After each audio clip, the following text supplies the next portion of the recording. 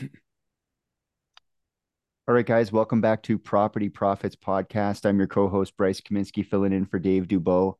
And, you know, people have been in real estate for a bit. Maybe you got in like 2010 or 2015.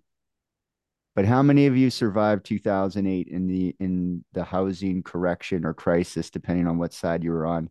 My guest, Henry Munguia, he's going to tell you the story of how he made it through and how he's been able to persevere since then. Henry, how are you doing today? I'm doing wonderful. Thank you for having me. Awesome, awesome. So when we were talking a little bit before the call, you'd mentioned that, you barely made it through that, and a lot of people didn't. Tell me about your experience with it, because you got started in 2005, you were saying, right? Right. So I actually got started in 2005. I had attended a real estate investment course. They were coming to San Antonio for the weekend. It was a 3 or 4 day course that I remember I paid $1,000 for. And a lot of people told me I was crazy, but it really opened my eyes to all the different facets within real estate. So when I attended that course, I ended up buying an additional 4 courses for $15,000. And the people that thought I was crazy for buying the course for $1,000, they thought I was really crazy for buying those 4 courses for 15 grand. So anyhow, I ended up doing it. Um, I had just got back from my, working as a civilian contractor in Iraq for a couple of years. So I had some savings to do some stuff like that, and I really wanted to pursue real estate. Mm-hmm. So I started attending these courses. I went first. They called it like real estate university. Just talked a little bit about just general real estate. And the Mm-hmm. next course I went to was wholesaling. And when I went into wholesaling, you know, I left there and just started hitting the streets, started dropping a bunch of signs. And I just knew when I first got started, my goal was to own 10 properties. I just wanted it. I figured if I own 10 rental properties, I can retire, my early 50s, have them all paid off, and everything would be golden from that point forward. That was the vision. At this time, I was in my late 20s when I started taking the courses and buying real estate. But going back to the 2008 market crash, man, I was able to buy my first 4 rental properties with zero money down, Mm-hmm. and I thought that was a great thing. I was just going and walking into these new home builders, getting approved with no money down. And before you knew it, I owned 4 houses, 4 middle income houses. Um, so then I wanted a fifth one. Again, I was trying to get to 10 houses, and they were letting me grab these houses. So I was just getting them and renting them. So my fifth house, they're like, listen, you're considered a real estate investor, so you got to put some money down. So I was convinced to pull a line of credit against my first property, which I had a VA loan on, and I went and bought my fifth property. So I was in my late 20s. I had 5 houses. I was halfway there, is the way I looked at it. Mm-hmm. And being in my late 20s, most of my tenants were my age today, right? So I Yeah. had zero experience. And then all these people started getting laid off, and man, they just weren't paying the rent. So Yeah. thank goodness I was in the Middle East for a couple of years, so I still had a good savings, and that savings really allowed, or just I was able to hold on to these houses. Um, and through this time frame, Because were I they were they sitting empty, or did you have to like prop them up while the tenants promised to pay? yeah, a little bit of both, man, a little bit of both. I was really some tenants would leave, and then I couldn't get them re-rented because no one was Mm-hmm. wanting to pay the rents. And back then, when I was buying these houses, interest rates were like 7%, pretty Mm-hmm. similar to where they are today. So the mortgages were fairly high.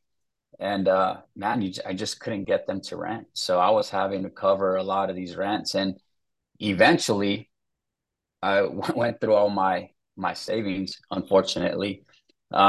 Even got to the point where I was being foreclosed on some houses, but the lenders allowed me to do what's called the loan modification. Mm-hmm. So 3 of the houses I was able to do loan modifications on and actually save them. So I actually got them saved. The market started to correct. By this time, it was already like 2010, going into 2011. So the market was starting to get better. So I was able to get tenants. I was able to get these houses occupied again I was able to get back on my feet. Thank goodness I was able to get those loan modifications. But my savings from working overseas plus the loan mods, I was able to hang on and didn't lose any of my properties. So that was my Yeah, dilemma, the 2008 most market people don't crash. have those savings, right, to go up against the empty houses. So when you were going through this towards 2000, I think you said 2011, were you doing any other real estate or were you just like buy, hold, and pray? I was just, you know what I was doing? I was doing some wholesaling. Yeah. And Trying to fill that the was bank account back up. and man, it was wild because I would back then when I was assigning properties making maybe a $2,000 to $3,000 assignment fee. Mm-hmm. Yeah, I can But it was, remember. and I looked at those in terms of just covering mortgages. So if I had two or three deals, hey, I'm covering some mortgages, and that's how I Mm-hmm. just ran through the system. Meanwhile, I'm working nights, so I was working nights at a freight company. And then during the day, I was running the streets trying to buy and sell houses. So it was just like a full time gig. I was sleeping maybe 3 hours a night. So, man, it was brutal. It was brutal. And it was just, wasn't educated. I was in a hurry. Money was cheap. We were able to get loans at that time fairly easy. And it really bit a lot of people in the butt. And I really paid for it. I'm just glad I didn't get foreclosed on. Well, it's Glad I was interesting you able to save these mentioned properties. that, you had a night job. And a lot of people when they get into real estate, their schedule is like everybody's. It's a 9 to 5, and it's actually like contesting the real estate window. So you were able to like wholesale all day. You had two jobs, three actually, a landlord to pay for your other things, and you went to work all day to pay for your mortgages. And then at night you went to probably keep the gas in the car, right? Absolutely. Absolutely, man. But I I like don't, the schedule. I'd say that people want to get into real estate. If you can, try to like carve some time to be active in the day, because if you're trying to be an active real estate investor, not that you can't, but wholesaling, it's kind of like it's a pretty active kind of day job thing.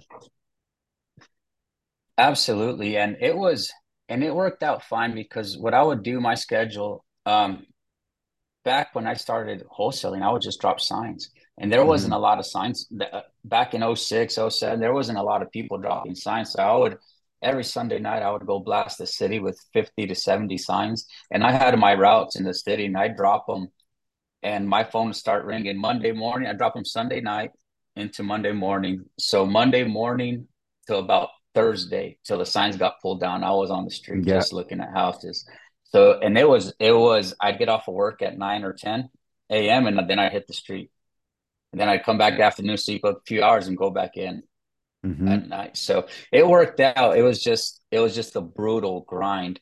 And Yeah, just to the sign game is tough, man. And right. I don't feel like it's as good as it used to be. Like there used to be maybe less of them where people would be more curious about them. Because I remember, you go out at, something odd like 2 in the morning or 1 in the morning because no one's Right. around, and you're putting your signs up until 5 and the sun's coming up. You're like, okay, I got to get back, and the phone's going to start ringing soon, or you got to get to work or whatever. But yeah, in the middle of the night, putting up bandit signs. So, um, that lasted until what, 2011? How long were you running wholesaling for, or is it still a big part of your business?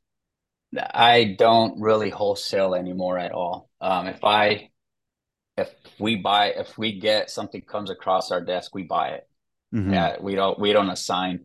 We have a few brands investors that we trust that'll actually take something down. So we'll just every now and then we'll do an assignment, but not very often. We typically buy Hmm. everything at this point.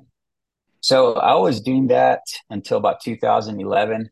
I still had my full time job, but it was, I believe, in June 2011, I decided to step away from my corporate job and just started going full time real estate.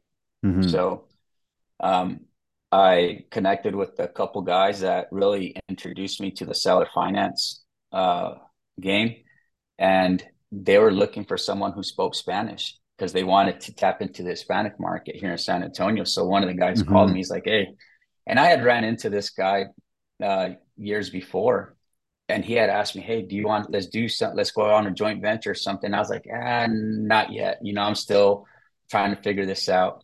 And when I talked to him again, I was like, you know what? I'm going to go. So I jumped ship and I went and started working with this guy, and he introduced me to seller finance. But we started to tap into the Hispanic market here in San Antonio. So that's how I really got going and understanding seller finance. And I would sell when I first started, man, I was probably selling 60 to 80 houses a year. There you So go. we're just running through it. Were you running the marketing in Spanish, or was it Um, just like you got a Spanish person on the line and they're more comfortable with Spanish, or the we get this a lot. We get this a lot in my market is like the mhm. kid calls for the parents because they don't speak English great, and they're like translating for them and stuff. So how did being Spanish or knowing Spanish be an advantage, or how did that work exactly? It was definitely an advantage because I was able to communicate directly with the parents, right? And that still Hmm. happens a lot here. You'll have the children call in for the parents, and then you tell the child, "Hey, I speak Spanish." Oh, and then they'll pass the They phone over pass the to the phone parents. and you're off. Right, and that still happens to this day right now. But with the Hispanic culture, a lot of it's just really based on trust, right? And my wife is actually from Mexico, so I would bring her to my appointments with me, and she would even talk to the families. And having my wife there, who's from Mexico, really calmed everyone's nerves down. A lot of these potential customers all have heard horror stories of somebody getting taken advantage of. So Hmm. they're always, not always, but the majority of the time when you start communicating with somebody, they're more on the defensive side, just wanting to make sure they're going to be taken care of. So once you communicate and able to communicate well with them, they'll let their guard down, and it ends up being a really fun business. So.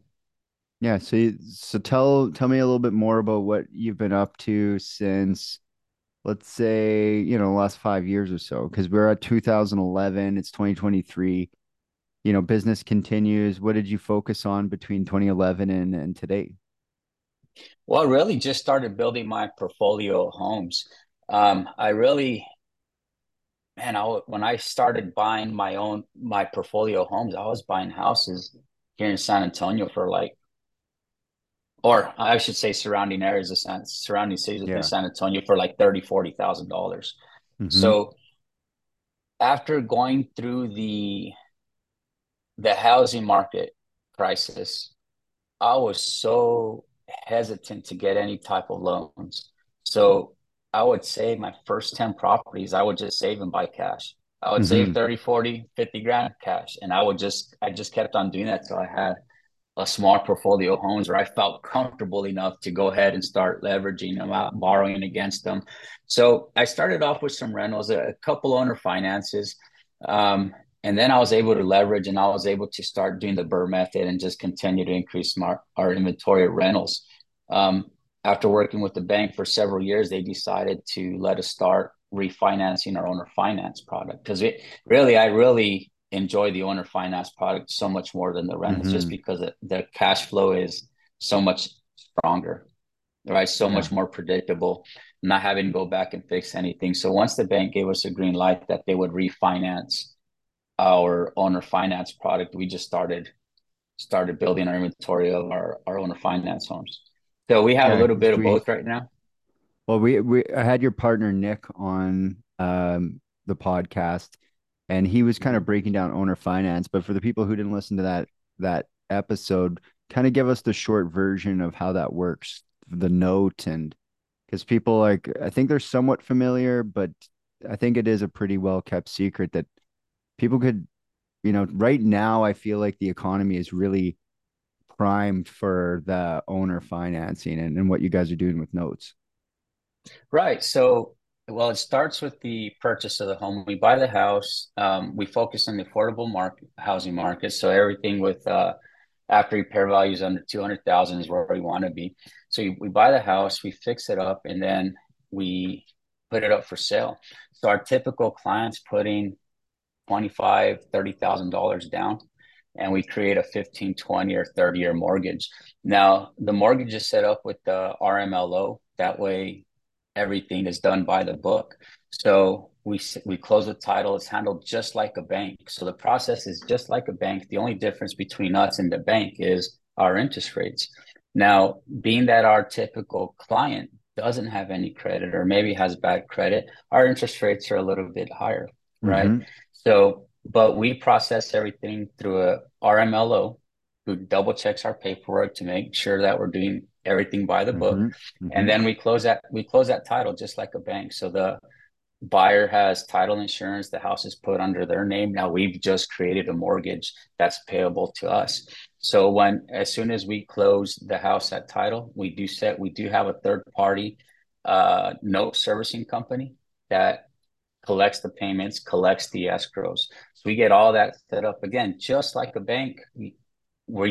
But we're the bank, and our Mm-hmm. interest rates are higher than the bank. So right now, our interest rates, on the low end they're at 9.9, on the high end they're at 10.9. So nothing too outrageous.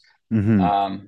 Well, he I was think right saying you now, guys are really trying to match the roughly what a rent would be. absolutely, we have to consider that we got to stay competitive with local rents, right? Because if our payments get too high, a homeowner would just rather go rent a house as opposed to own a house. So we got to Or like be 2008, just to disappear, stop paying. So you got to make it right. ultimately affordable. Um, my first thought when I was listening to what Nick was saying, and again with what you're saying is, when are you going to start teaching other people how? Are you going to keep it to yourself? Oh no, man, I'm an open book. I definitely want to start teaching people this seller finance business model. In fact, we are intending to open or to start a mentorship program. We just haven't kicked it off yet, but yeah, we are definitely going to do a mentorship program.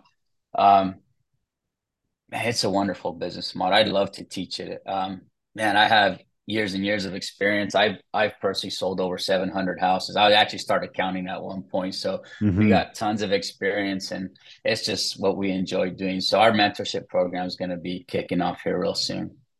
Yeah, and I think it might be a product that, it reminds me of a lot of like rent to own back in the day where people needed it. The product kind of evolved out of a need in the market.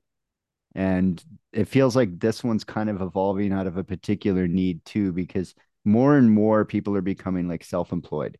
Or their income isn't all through their job. It's like through their job and a couple of side hustles, Amazon drop shipping thing. And those the bank isn't really looking at income like it used to be easy. Where's your W-2? And there's your W-2 and here's a mortgage. But it seems like people's finances are becoming a little bit more complicated and the bank isn't really rating it. So I think that product is really going to take off. Um, so you guys are doing that primarily in San Antonio, or are you expanding that to other states? What are your plans for the expansion of this business model? Well, right now we're in San Antonio and surrounding areas. We do have houses in the Rio Grande Valley, which is 4 hours south of San Antonio.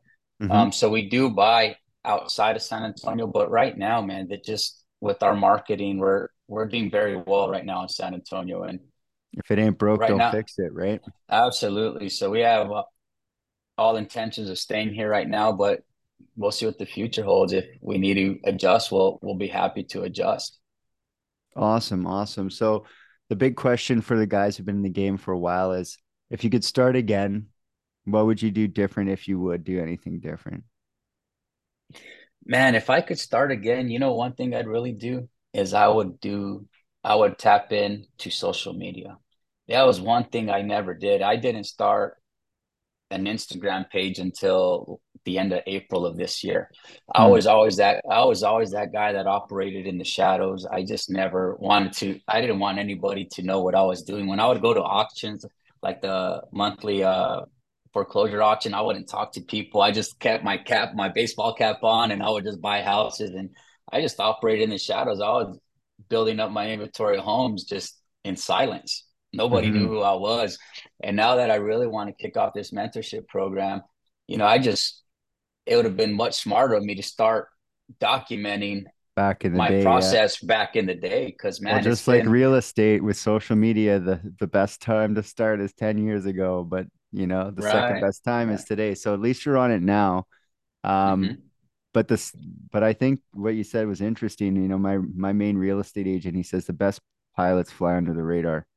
And so, you know, not being on social media may have been what you had to do what it is that you were doing, because it does take some of your focus, and maybe things go different if you're trying to make posts about every property that you're out there doing and stuff like that. You're just doing, which is huge. So, um, if people want to get a hold of you and get on the list to get in to become part of your mentorship, or they want to invest with you guys, they want to put some money down on some of these notes, how do they reach you?